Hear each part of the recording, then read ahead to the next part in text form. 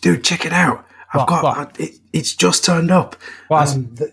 Can you not see it? This huge box. It's what I did was I hit eBay and I just Ordered a Jeep? That's it, right? This guy was selling all of his video games consoles and all of his games and stuff, and I was like, yes, I could finally get like a NES and a Mega Drive and a PlayStation all over again, and all the games. And then the plan is to set up a video games room, because we've got that spare room, so I'm just going to do that, right? And that'll be awesome. So come and check this out, right? I've got the box here, so you ready? Right, I'm going to open it up, right? Yep.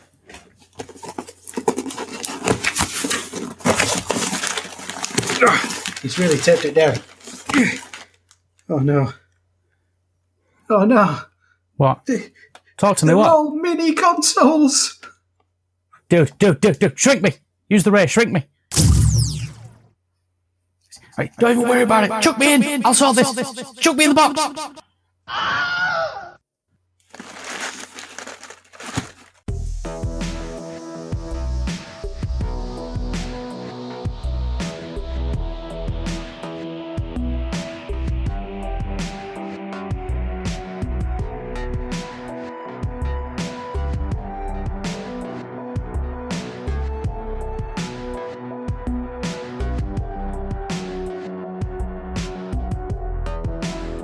Hello everyone and welcome to another episode of the Waffling Tailors podcast. I have no idea which episode number this is, but it's greater than 0. So we're doing really well.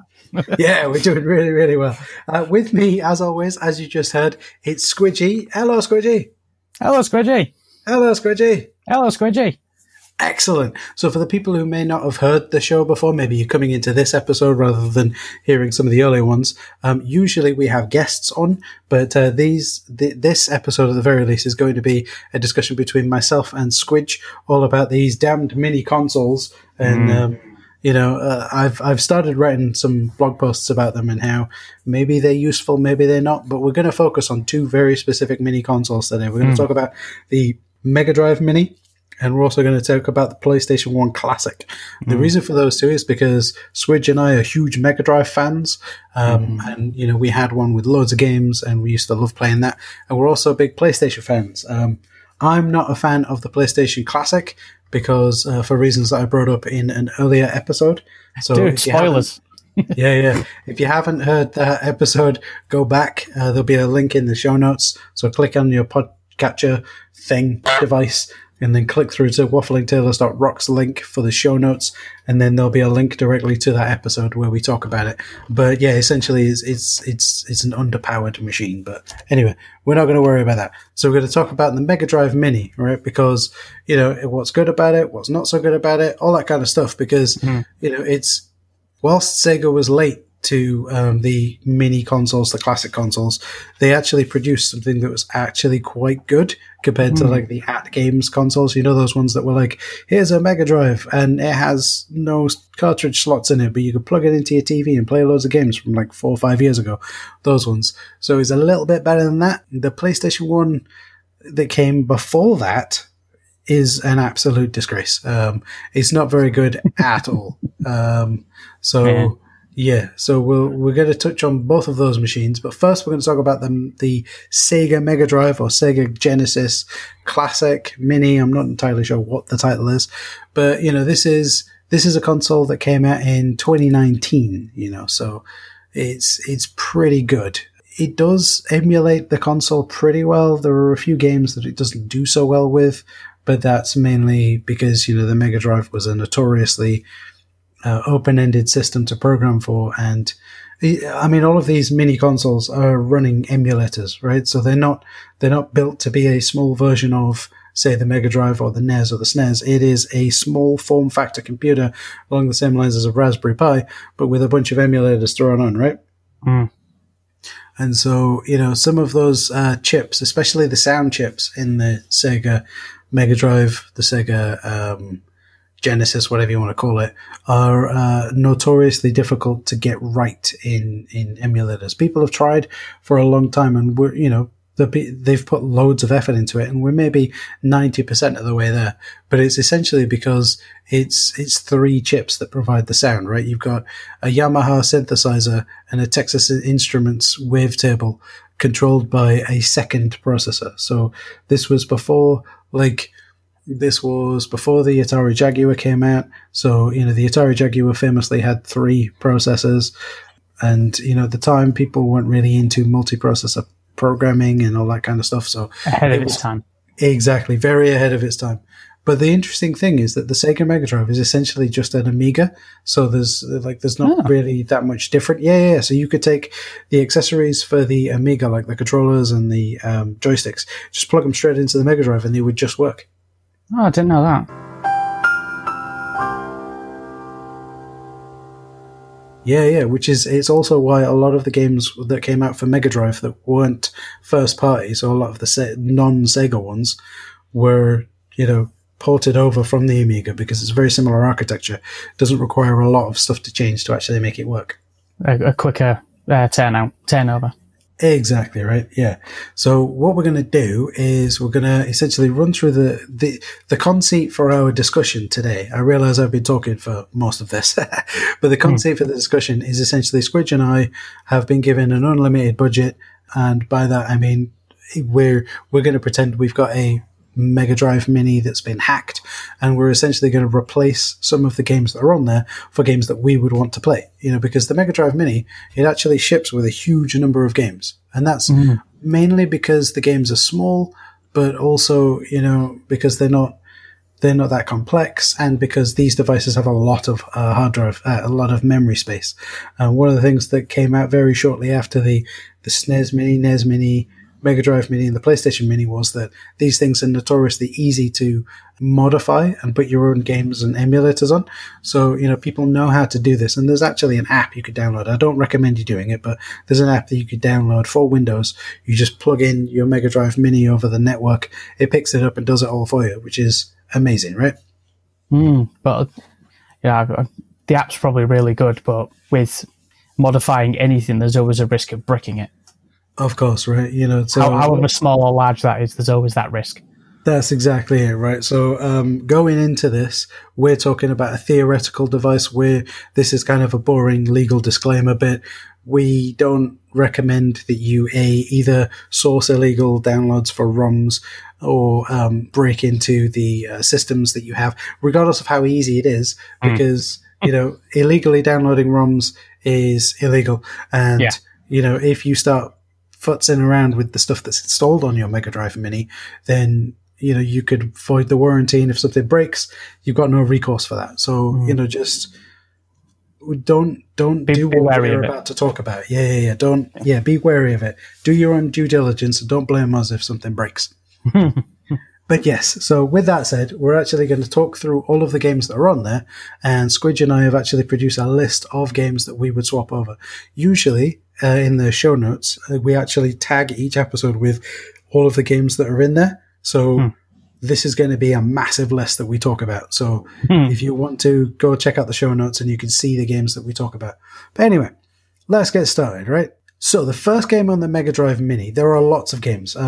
Check your podcatcher for if you want to skip over this for a time code or something. But yeah, we really like the Mega Drive. We like the Mega Drive Mini. There's a number of games that we don't like, so we're going to swap those out, right? Just a quick question. Can you actually see the logo from the Mega Drive? It says Sega. Can you actually see that logo without hearing it in your mind? Oh, yeah, I can't see the Sega logo with the scan lines on it without hearing Sega. Someone mentioned it on Twitter earlier on today, and I just saw it and I just kept giggling. Oh, definitely. Yeah. I can't see that logo without hearing it. And you're absolutely right. So the first game on the list of games on the console is Alex Kidd in Enchanted Castle. Now, I'm a big fan of Alex Kidd. Alex Kidd was one of those wonderful mascots that Sega had. They had a revolving door of mascots just before they came up with Sonic. And Alex Kidd is a fun... I like it. I liked the bundled game with the Master System. I used to play that all the time. What is it? The Jan Ken, the rock, paper, scissors. I love that, right? I could never do it. Well, I mean, it's a very specific sequence. So the problem was that you had to get that far into the game to learn the sequence to die to start it all over again, or indeed get a strategy guide or something. But yeah, so I'm quite happily keeping that. What about you, Squidge? If you had the ability to swap it over, would you swap Alex Kidd in Enchanted Castle for something? I'd leave it alone because further into the game, when you actually get into the castle, it kind of turns into a very, very hard puzzler game. So it's kind of like Super Meat Boy, but on the Mega Drive. It's a lot of things can kill you very quickly, and there's not many starting points. I think you've got to start right back from when you go into the castle. So it's very, very difficult. I couldn't do it. Not the Enchanted Castle, but I'd keep it because it's a bit of nostalgia. It's a bit of fun in it. Yeah, okay. I'm interested in the idea of Super Meat Boy on the Mega Drive, if I'm honest. That would be an absolute rage-inducing game.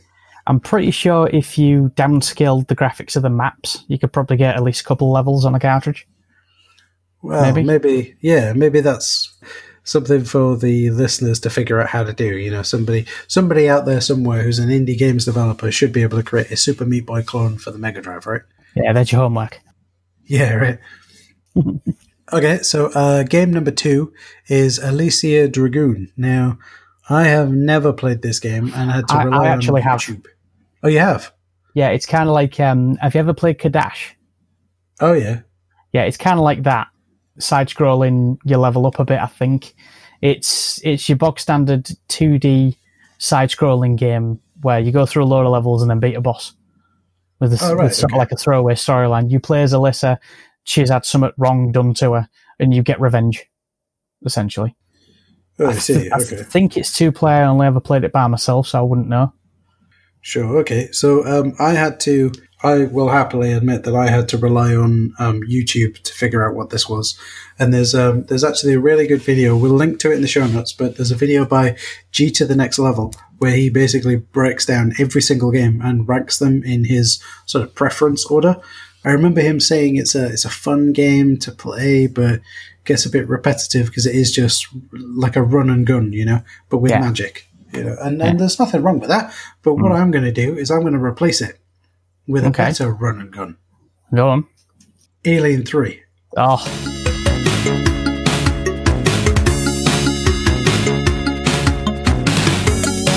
Dude. Yeah, right. Much better. It's faster paced. Completely different from the SNES game, obviously. You ever played the NES version of it? I have not. Oh, so much harder than the Mega Drive version. Oh, right, okay. You've got 2 buttons. Shoot, jump, and shoot, and there's an actual. It's not. You don't push select to change your weapon. There's a combo of buttons you got to push to change the weapons. Oh, right, I see. It's nuts. But it's based on the Mega Drive version, right? Yeah, it's essentially the same as the Mega Drive version, but the graphics are a bit obviously because it's the NES. The graphics aren't exactly the same. That's interesting. The NES version is based on the Mega Drive version, whereas the SNES version is completely different. Yeah, it's all mission based, isn't it? Which is weird. It's kind of like a mixture between the Alien 3 game on the Mega Drive and Metroid. You know, it's that mission based run over here and do this, run over here and do that sort of thing, rather than it being a set of levels. Yeah, it was always weird anyway because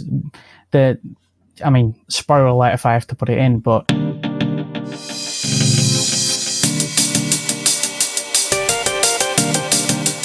you know, at the end of the film, the whole point is Ripley dies. Yeah. And at the end of the game, she walks off having saved everyone. Exactly. But I think at that point, maybe the majority of sort of casual video games weren't ready for a downer ending. There were downer endings before that, but they weren't ready for it, I think. So, yeah. So what about you, Squidge? Are you keeping Alicia Dragoon, or are you swapping it for something? Well, the thing is, I've played it, so I'll probably keep it, to be honest. Okay, that's fine. One thing to note, dear listener, is Squidge has seen my list, but I haven't seen his, so all of these are completely new to me, right?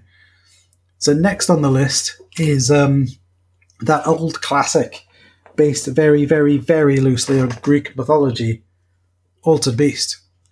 All I've got to say about that is Zeus, save your own damn daughter. check the show notes for a link. Squidge has written about Altered Beast in the past, and it's a fun game. It's a bit.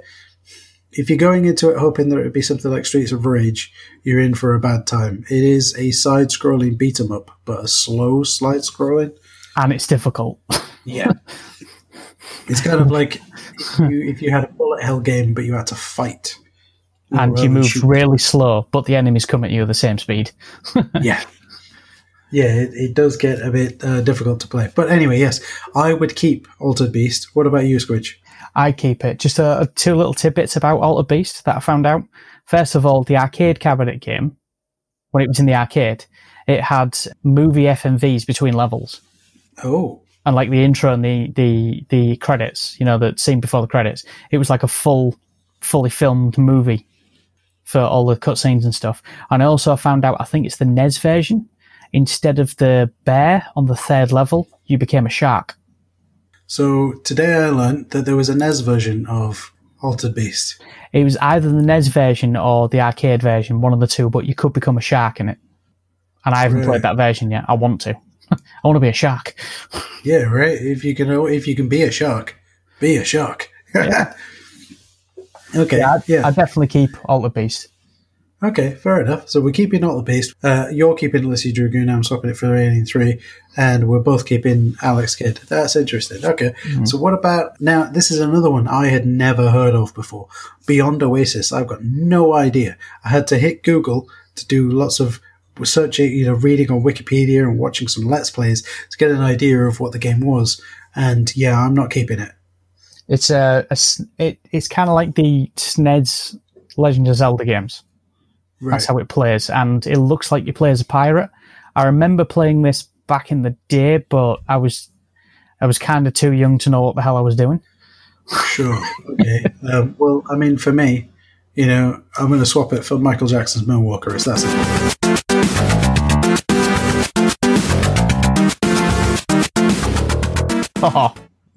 Oh, I knew that was going to make an appearance somewhere. I mean, you talk about the controversy revolving around him. We're not going to talk about that. No. You talk about did he or didn't he write the music for Sonic 3? And, the proof is in the pudding. He did write the music for Sonic 3. It was a launch title for the Mega Drive, wasn't it? Moonwalker. I honestly can't remember. I think I remember when we got one. When you get, like back in the day when you got a console and you looked at the back and it had a list of games that it was being released with, launch games. Mm-hmm. I'm pretty sure Moonwalker was on it. Because you had Sonic, you had Moonwalker, there was Golden Axe. I think there was Road Rash or Super Hang-On. And something else. There was like a list of 10. I'm pretty sure there was a football game on there as well. Okay. Well, there you go, you see. That's something I didn't know. You're hitting me with loads of knowledge bombs today, Squidge. I like it. But yeah, I would happily swap.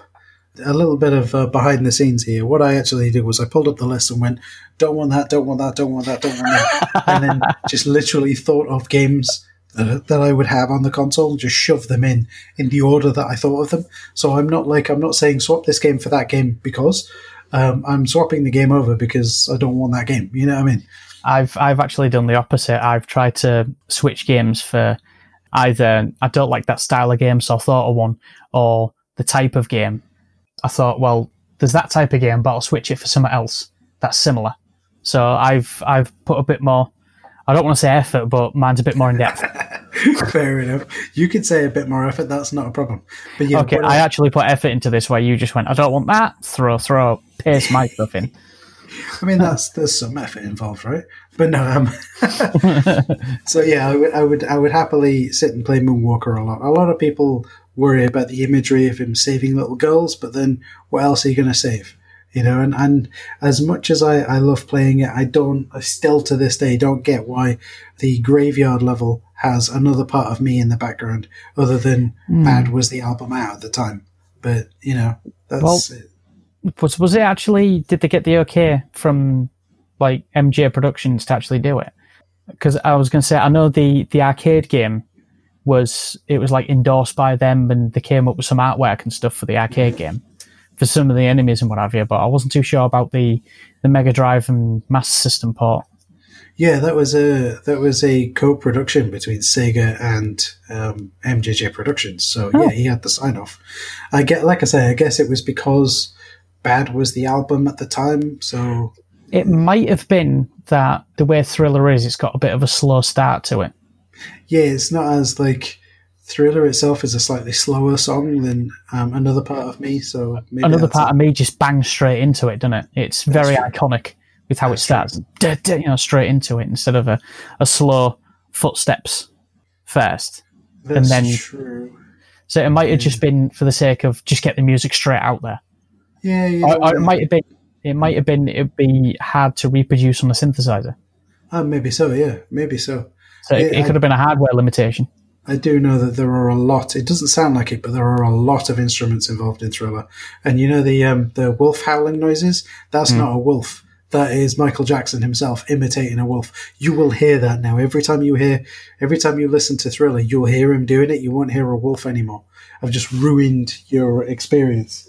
Yeah. Just coming from two people that had on VHS of all things, Thriller and making of Thriller behind the scenes. It showed you behind the scenes, and there's him with the wolf mask on the hands and stuff, and he's looking at the hand. And in the video, when you're in the music video, you can hear him howling, but then behind the scenes, it's just him screaming really high pitched so they could slow it down. Yeah. That's how you make those sort of howling noises, as you hear this really guttural sound, but it's just MJ screaming really high pitched, and it's really odd to remember it. Yeah. Sorry if that broke the immersion for anyone, but that's what it was. It was like it's more of a high pitched scream than it was a howl, which was weird. Yeah. Interesting thing to point out is that the arcade game, like you mentioned there, Squidge, is completely different to the It's Mega 3-player Drive. for a start. Yeah. There was a sort of isometric top-down. I want to say beat 'em up, but it wasn't a beat 'em up. It was He shot magic, didn't he? Yeah, so it's kind of like a runny shooty game, top-down isometric, and you Yeah. could still do the same thing where you could push a button and make everyone dance and stuff. But like the level designs and the music were all ever so slightly different. The favorite one of mine is the boss music, which I remember you having as a ringtone on your phone for when Mama Waffler called you. It wasn't just that. I had it as a alarm music for in the morning because it'd wake me up. I'd wake up in a panic every morning, and that'd get me out of bed straight away. What about? Oh yeah, it's just my phone. Yeah. The other thing to point out is that the other home console releases of it, so like the home PC versions, so like the Amstrad and the Spectrum and stuff, they were different again. They were top-down, run away from everything in the style of Gauntlet, but without the violence of it. Well, there was a Spectrum version. Yeah, there were loads of versions of this game. Oh dear. So yeah. Didn't know that. Yeah. So what are you keeping Beyond Oasis, Squidge, or are you swapping it out for something? I'm sort of indifferent to it. I'd just leave it on, to be honest. Okay. There's a few that I'm going to say like that. Just leave it on for the sake of it. Okay, that's fair enough. That's not a problem. So next on the list, as we work our way down, is Castle of Illusion, starring Mickey Mouse. Now, I do remember playing this game, and yeah, it's a beautiful game to look at. It looks like a cartoon, And as much as I do like the odd platformer, the jump around, collect things, and shoot stuff that we have, I don't know. I honestly think as a platformer running from left to right, Rolling Thunder 2 is just better. Yeah, and it's 2-player as well. Exactly, right? So it's the third one, but the second one's better. Yeah. So I'm happy with swapping out Castle of Illusion starring Mickey Mouse with Rolling Thunder 2.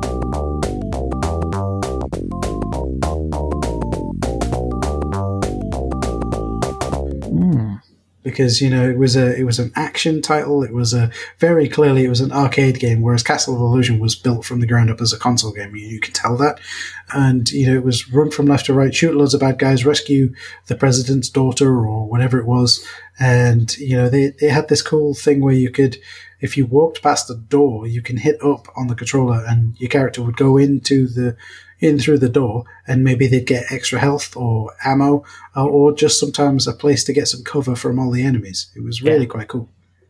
I'd probably leave the Castle of Illusion, but I'd just keep it on there because it's a classic. Okay, and then it's one of those iconic games for the Mega Drive, like some of the other ones with the mascots. Sure. like Alex the Kid. It's like an iconic game. Sure. Okay. Yeah, I totally get that. So you're going to keep Castle Illusion starring Mickey Mouse, and I'm going to get rid of it. That's not a problem. Okay. So next on my list is Castlevania Bloodlines, which What a game!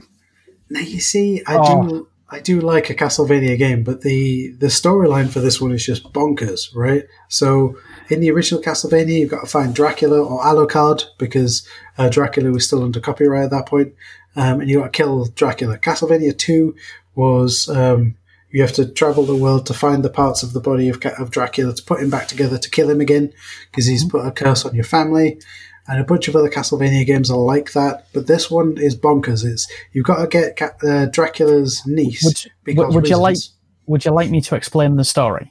Sure. Because I know a lot about this. So the game is actually set during either World War One or World War Two. Sure. Okay, and you play, I think it's Jonathan Morris and someone else. I don't think it might be Trevor Belmont, and you play.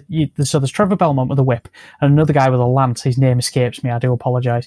And what you're doing is you're chasing, I think it's Camilla, which is one of Dracula's generals across Europe, and she is using resurrected bodies from the war to create an army to stop you from stopping her plans. And her plans is to create as much chaos as possible to create the right atmosphere to resurrect Dracula.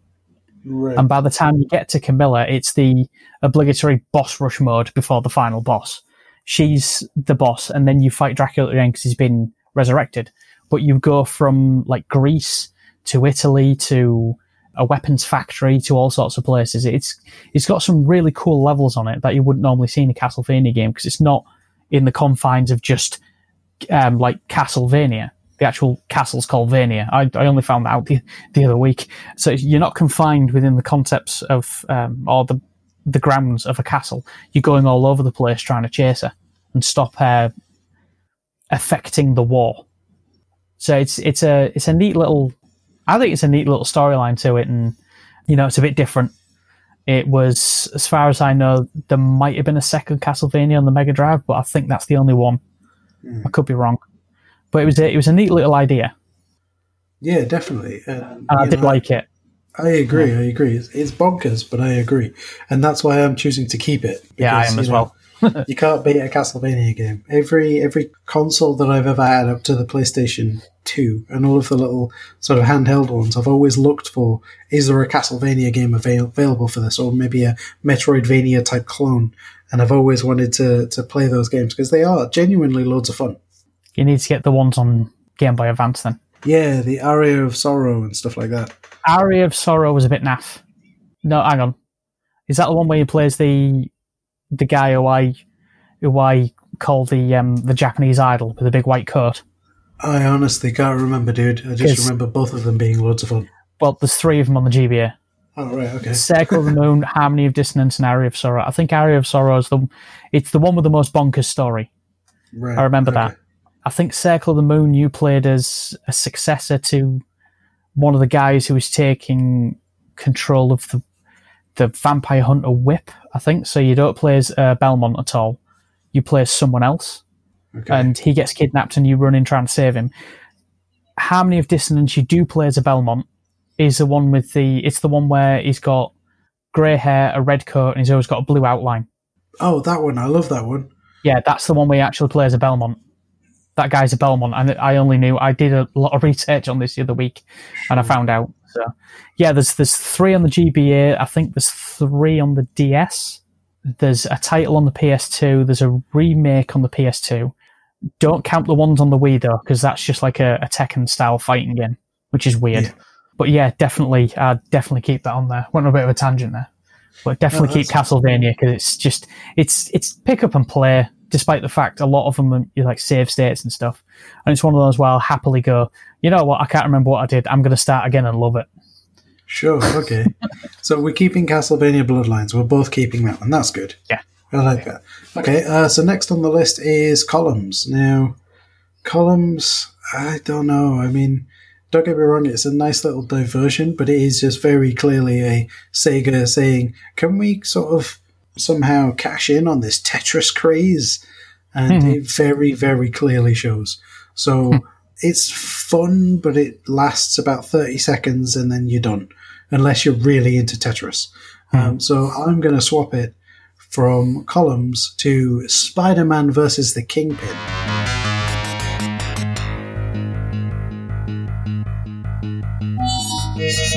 Oh, what a game. Never completed it, but what a game. It was impressive for what it was. It had the sort of size and scale. Each stage had the size and scale of a Sonic level. If you ever actually zoom out on a Sonic level, there's so much going on. So it had the size and scale of that.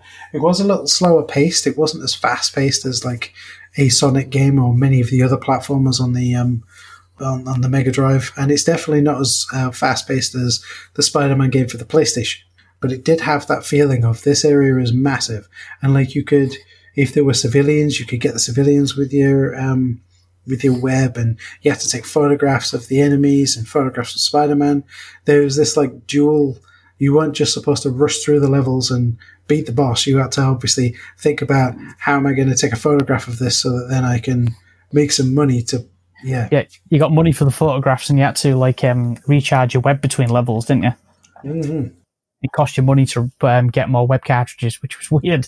Yeah. But it's based on the cartoon of I think it's the Amazing Spider-Man in the 90s, where he didn't actually have the web powers. He had shooters from his wrists. Yeah. So it was actually a little mechanical thing he had. So yeah, I would definitely swap that out. What about you, Squidge? Are you keeping Columns or are you getting rid of it? I'd probably keep it because of two reasons. One, Tetris, when I was that age, was really difficult for me to understand. Mm-hmm. So it was very simple. It was bright coloured. Perfect for a small kid wanting to play a game. It's brightly coloured. It had lots of weird sounds. And secondly, it actually got me over a fear of loud, weird sounds. Oh, yeah, because of like that ping. So a classic example is if anyone's ever played Wolfenstein 3D, the sound of you collecting a key freaked me the hell out when I was a kid. I didn't like it. You were very, very young at the time, you know. I mean, I was like 5, I think. Yeah, not just going with a joke, but you were very young, and if you don't mind me saying, you were a little jumpy as a kid, so that's totally fine. Absolutely, I totally get that. But I'll probably keep it. I'd keep it just because it helped me get over the fear of weird noises, and it was bright and colourful, and even that young, it was easy enough for me to pick up. Oh yeah, like don't get me wrong, it's an interesting game to play, but like I said, half an hour in, you've done it. You know what I mean? There's just getting slightly better at it. There's no real progression. There's progression of skill, but there's no story. There's no achievement. It's just, oh wow, I did the next. You know, it's gotten a little bit faster or something. So yeah, but next one on the list, Comix Zone. Test 1 2. Sega. That's exactly it. What a game that is. And I actually, in preparation for this episode, I started thinking about Comix Zone and how it could potentially have a full 3D remake. You know, because I actually started scripting out the intro in my head. Now, I'm not a writer, but I could see it. You know, I could see it happening. Yeah. So that one is a definite keep for me. Well, the shameful part of it is that when you buy the Mega Drive Mini, you don't get the soundtrack on a CD like you did when you bought the console. Well, you did. Bought the cartridge. Yeah. When you bought the cartridge, this was the amazing thing about Comix Zone, right? Is that, oh dear, I can't remember the guy's name. Drossinger. Henry Drossinger? Harry Drossinger? Howard Drossinger? Something like that. The guy who wrote the music actually went and recorded it as if it was a grunge band, right? So the music you hear in the game is actually supplied as an album with lyrics as if it's done by Roadkill, the group. So Roadkill is the name of Sketch Turner. That's the hero of the game. His rat is named after his group, or his group is named after his rat. And all of the songs you hear in the game are songs that his band has written. And so, yeah, they recorded these songs and wrote loads of lyrics to it. A bit along the lines of like how when Scott Pilgrim became a movie. When Scott Pilgrim became a movie, they had to write a soundtrack to it, and they got Beck in to record the soundtrack. It's real music, you know what I mean? And it's not the best, but it's 90s grunge, and it just sort of fits perfectly. The disc that you got supplied, the front cover of it had the effect of like a time warp thing, and Sketch is being dragged into it. So he's trying to reach out. Yeah. The other thing about the game is if you pause it and leave it long enough, when you pause it, it tells you the time you've played in the game as a speech bubble from Sketch. And if you leave it for a little bit, occasionally it'll go from that to Sega. Yeah. And every time that happened, I just heard him saying Sega. Yeah, and it's because it was made. You see, this is what was great about it. It was made by Sega Technical Institute, which was Sega of America, without Sega of Japan's sort of influence, and that's why it's completely different to everything that Sega made at that point. But yeah, so I would happily keep that. I would happily keep that, because the conceit of the game is Sketch Turner is a comic book artist and he gets dragged into his own comic book. And the big bad guy from the comic book gets dragged out and becomes sort of real. And the bad guy keeps drawing puzzles for you to solve and enemies for you to defeat. It's really good. Yeah, it was all possible because the apartment building he's in at midnight gets struck by lightning, of all things. Of course, and that's how it all starts. Yeah. So if you're ever in a lightning storm, stay away from anything you can get dragged into. It's my top tip. Just in case you get dragged into a movie or a TV series or a book. Especially, or in this case, a comic. Just stay away from them. So, would you keep Comic Zone, Squidge? Do I even need to answer that? Well, I've asked you, so yes. I would. Excellent. Good man. Okay, so we're keeping Comic Zone. So next on the list, right, is Contra Hardcore. Now, I haven't played Contra Hardcore, but I have played the other Contra games, and comparing it to, the Let's Plays and the images and stuff from my Google searches, all I have to say is 2 up, 2 down, left, right, B start. BA start. Oh, screwed that up. But yeah, if you don't know what that is, go check out Brental Floss's video on what if the Konami code had lyrics. So definitely check that out. What if Contra had lyrics? Oh yeah, I'm not very good at this today, am I? My goodness. Yeah. Oh well. Yeah, I'd keep it on there because it's one of those classics. Pretty much like Castlevania. Yeah. There's been a Contra game on a lot of things, and it's the first Contra game I played on an actual pad. So yeah, they're a load of fun. They really are. Lots and lots of fun in that sort of bullet hell style of games. You're never going to get to the end. The game is intentionally made to be quite difficult. So we're both going to keep that one. And interestingly enough, another bullet hell game, Darius, also known as G Darius. Now, before you say anything about this, did you know that the Darius on the Mega Drive Mini is the unreleased arcade port? Oh, I did not know that. It's an unreleased arcade port. Interesting. So it's slightly different to if you actually played Darius back in the day. Yeah, that makes sense. Well, what I'll say to you is I don't remember playing Darius on the Mega Drive. I do remember playing G Darius on the PlayStation. Yeah, the 3D one, shooting the big fish. Yeah. That demo disc. Yeah. Yeah. I definitely don't remember it on the Mega Drive. But because the PlayStation version was so much fun and because the arcade game was so much fun, I'm going to keep it. You can't beat, at least from my point of view, you can't beat a bullet hell space shooter. They're loads of fun to play. What about you, Squidge? Are you keeping it? Yeah, keep it. It's one of those that's a bit nostalgia, isn't it? Yeah. Well, I mean, we're about halfway through, I think, this list. Almost. So that's pretty good.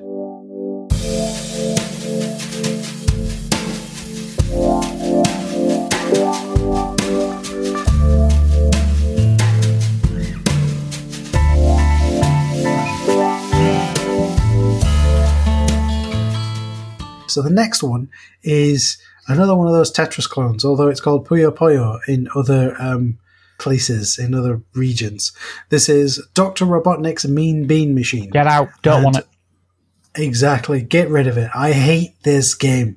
Absolutely. And it's one of the reasons why I can't play Sonic Mania, because between certain levels you have to do Mean Bean Machine It's stuff. I'll tell you what level it is. It's the new level on Sonic Mania. Yeah. It's like a futuristic, slightly casino, partly cyberpunkish level. The boss, you have to do a level of Dr. Robotnik's Mean Bean Machine. I mean, when I played it, I did it, but it was because I just kind of fumbled my way through it. I won't sit down and play Mean Bean Machine because it's just, ugh. So I've swapped it. Yeah, I've swapped it too. I'm going to tell you what I've swapped it for. Or do you want to go first? No, you Rich? go first. Okay, so I am swapping Dr. Robotnik's slow-ass stupid puzzle game for Streets of Rage. Dude.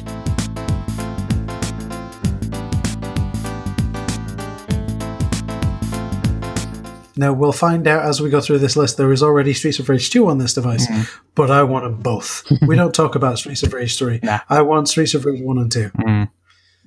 Good swap, man. Good swap. What about you, Squidge? What are you swapping it for? Moonwalker.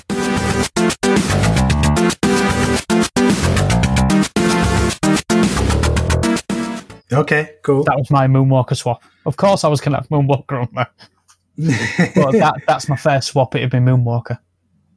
Okay, I like it. Okay, so we've gotten this far into the list, and this is the first game you're swapping out. Interesting. I didn't realize that you hated Dr. Robotnik's Mean Bean Machine that much. Columns is all right because you just get 3 of the same crystal. But Mean Bean Machine is something about when you drop them, when they're next to each other, they attach. It's a nice visual cue for the person playing it, saying, you've got this down here if you get another one. But I just didn't like it. All the things had eyes, and when you matched them up, they popped as well. So it didn't sit right with me. It never has. It's part of that series of games like Dr. Mario and Puzzle Bobble and Bubble Bobble. And Super Puzzle Fighter, that kind of thing. Yeah, I've never gotten on with them. I always really dislike them, which is crazy considering the work that I do is essentially solving puzzles all day, and I don't like those style of puzzle games. And it's weird considering that those games, especially when my friends back in the day were really popular, and they said, let's play against each other, and I'd always lose. Yeah. And yet when they go, let's play Streets of Rage, I'd be dragging them along. I'd be covering them, saving them, dragging them along. Yeah. So I don't know what it says about me, but they like to pop little beans with eyeballs. I like to beat the crap out of people. So in games, anyway, let's put that in a gaming context. Fair enough. Okay, next on the list is another one of those that I had never played before. And again, looking at the list, remember, this is my dream Mega Drive console, right? So I don't want a game I've never played before. I've looked into, a couple of Let's Plays and totally didn't download a ROM of it, played through it and stuff. And yeah, I can't see myself liking playing it. So instead of playing Dynamite Headdy, I've swapped it for... I was going to say, you won't actually mention what it is, but... Yeah, I kind of don't want to. I mean, if you want to go into it, Switch. No, I've played it. It was a very weird game. Bit of a unique concept, but I just couldn't wrap my head around it. Absolutely, yeah. So what I'm going to do is I'm going to swap it out for NBA Jam Tournament Edition.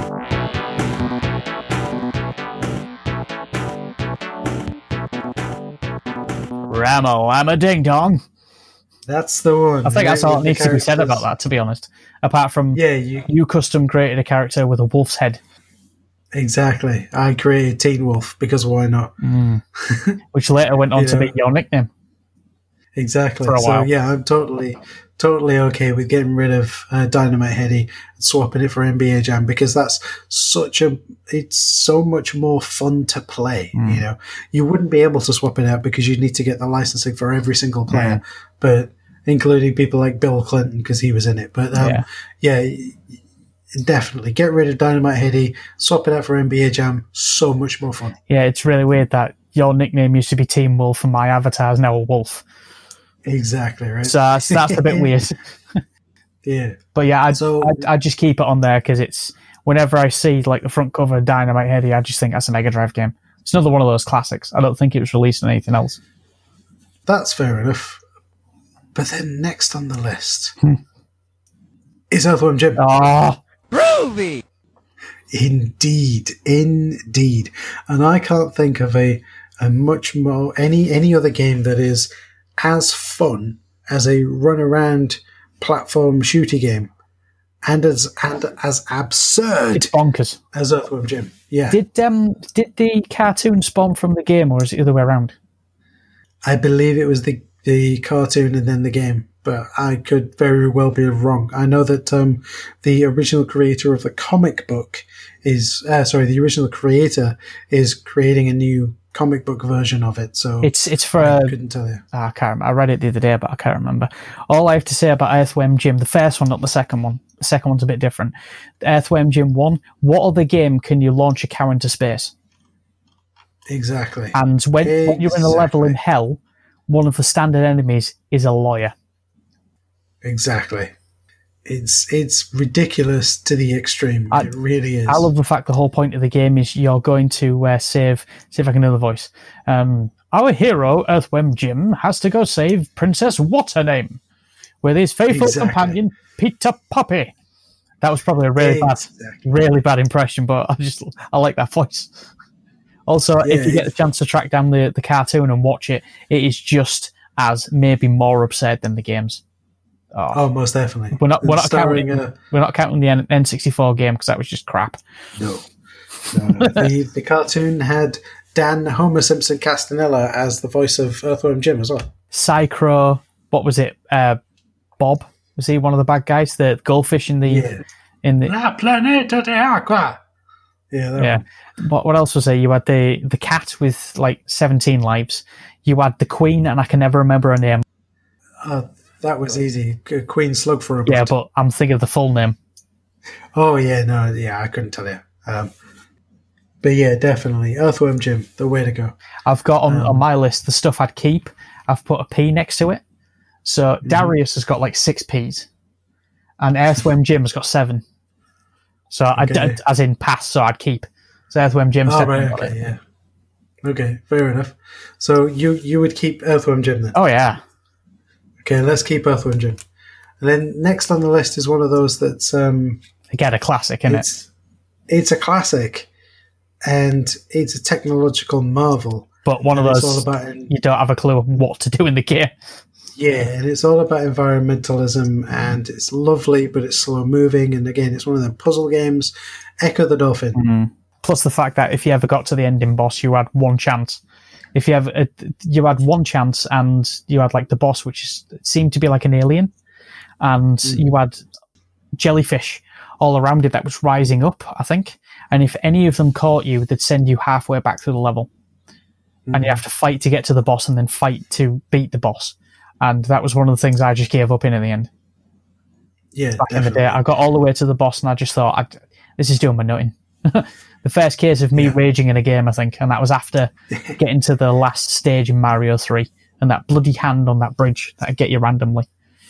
But yeah, it's one of those classics, and you just got to keep it on there, even if you play it or don't. You see, we've got a difference of opinion here. You want to keep it, don't you? I want to get rid of it. You've got a lot of switches early on in this. Yeah, a lot of these are switched out early on, yeah. So boot Echo the Dolphin to the sidewalk and bring in Klax. We talked about how Columns was just a Tetris clone, and yes, Klax is kind of a Tetris clone, but it's a lot more fun. That's the thing. It's got to be fun. I can't. If I'm gonna pay some money for a dream console and have a number of games on there that I would like to play every single time I play it, they've got to be fun ones. Yeah. Right. So yeah, Echo the Dolphin out, Klax in. Yeah. Next on the list is Eternal Champions. Did you ever play it? No. I did. Okay, what did you think? It's a game where you get a roster of between 6 to 8 people, I think, random people, and there is a story mode on it. I don't remember it too much. What I do remember is it's a cartoon-style Mortal Kombat game, obviously without the blood and guts.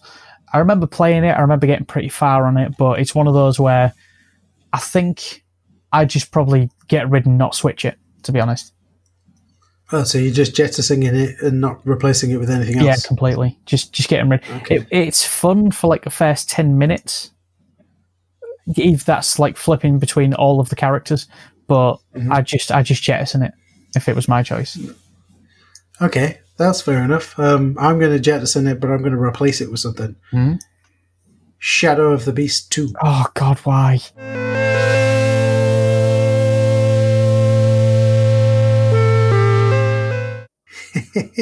Just why?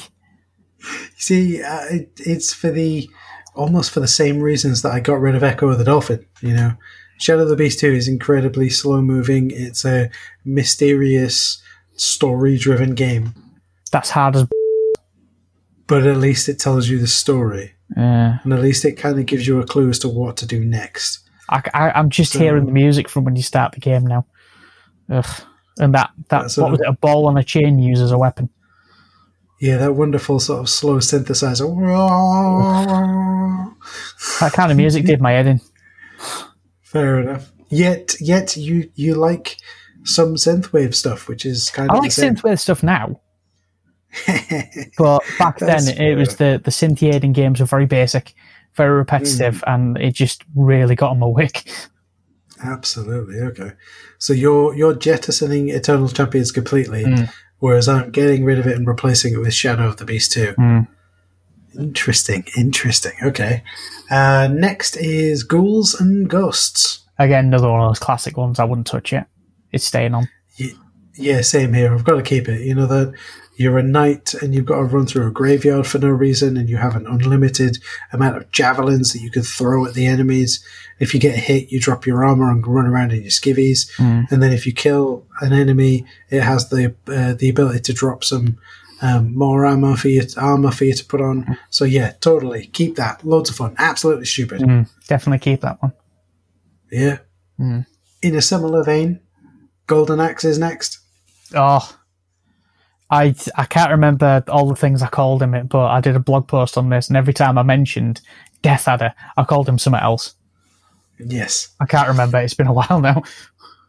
So yeah, again, Podcatcher show notes. Have a look at the blog post that Squidge put together for Golden Axe, because that was one of his early ones, and it is loads of fun to read through. And the game itself is loads of fun. It's easily one of the best non-Streets of Rage soundtracks on a side-scrolling beat-em-up for that generation, I think. Not just the Mega Drive, but for the entire generation. Yeah.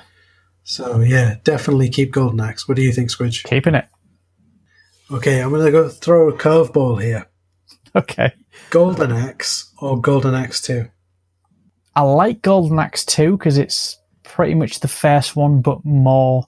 It's just got more levels, a few more mechanics, and there's more stages. But I'd rather play the first one because it's more difficult. Okay. It's kind of like, I don't know if you know this, but there was a remake of it. Yes, there was. A PlayStation 2 collection, and that game had one major problem that the first game had, whereas if you're caught in a corner and there's more than one enemy hitting you, you were going to die. Simple as. Yes. They would juggle you in the air, they'd kick the crap out of you, there's no way to get around it.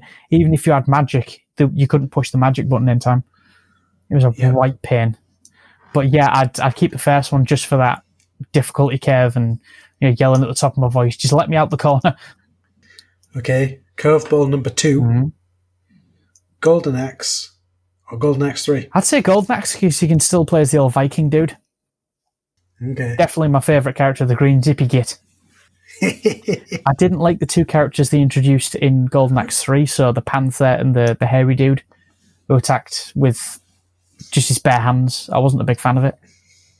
There's something about Sega side-scrolling beat-em-up games. After the second one, the quality drops off very quickly. I think it was because they either got a different artist in or like a different game lead that took it in a slightly different direction.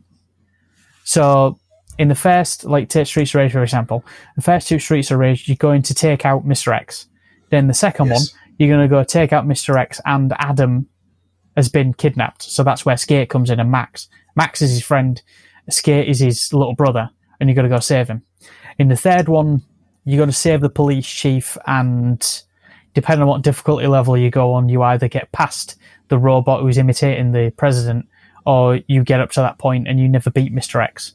So what I think is after the second one, they try and add a bit more story in it, and it detracts from the gameplay.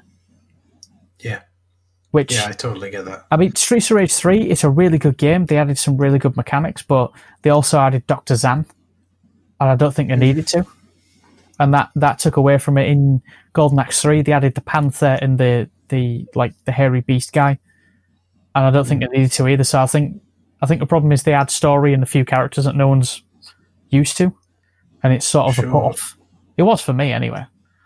Although any good side-scrolling beat-em-up game worth its salt over whatever console has to have an elevator level in some way. Oh, definitely. If it doesn't, it's not going to work. The game isn't going to be good. I can't remember when I'd said it, but I'm sure I put out a tweet that was, what's your favourite level from Streets of Rage and why is it the elevator level? Yes. I'd totally get behind that. Okay, so next one is Gunstar Heroes. Now, Gunstar Heroes is hailed as being one of the best side-scrolling shooter games on the Mega Drive, and for that reason, I'm going to keep it. How do you feel about it, Squidge? Well, before I tell you my feelings, a little factoid for you. Oh, yep. The people who made Cuphead said one of their major inspirations was from Gunstar Heroes. Oh, okay. They drew a lot of inspiration from it, sort of like the gameplay mechanics and one of the boss levels, because you choose 4 gems and then you go against the final boss. One of the boss levels is like you have to roll a dice and go along a board. So it's kind of like the board game / quiz at the end of Banjo-Kazooie before you fight Gruntilda. Mm-hmm. And they took a lot of inspiration. If you've played that level and you played Cuphead to like the final end, which if you have, more power to you because I can't do it.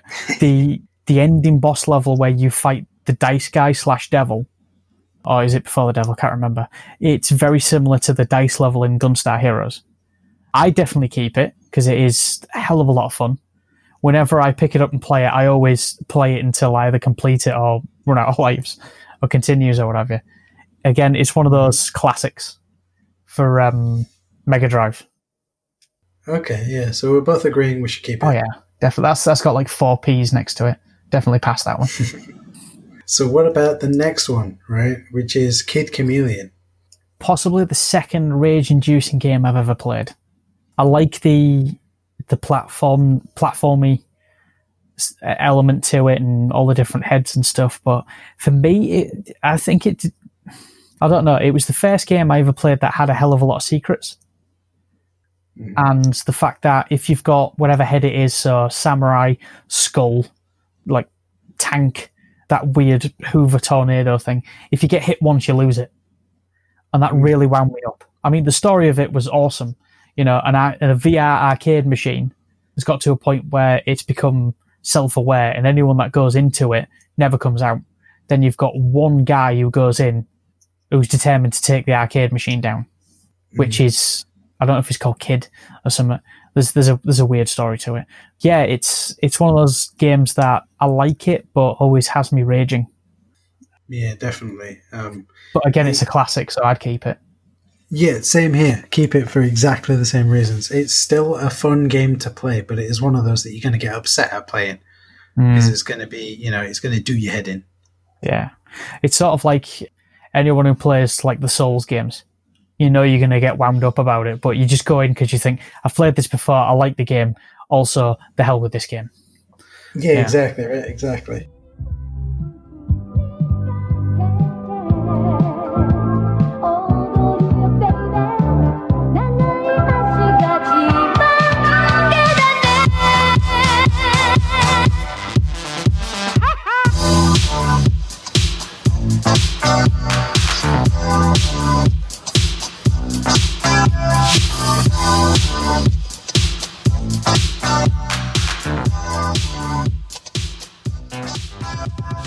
Intro music is Behind the Lines by Ian Sutherland.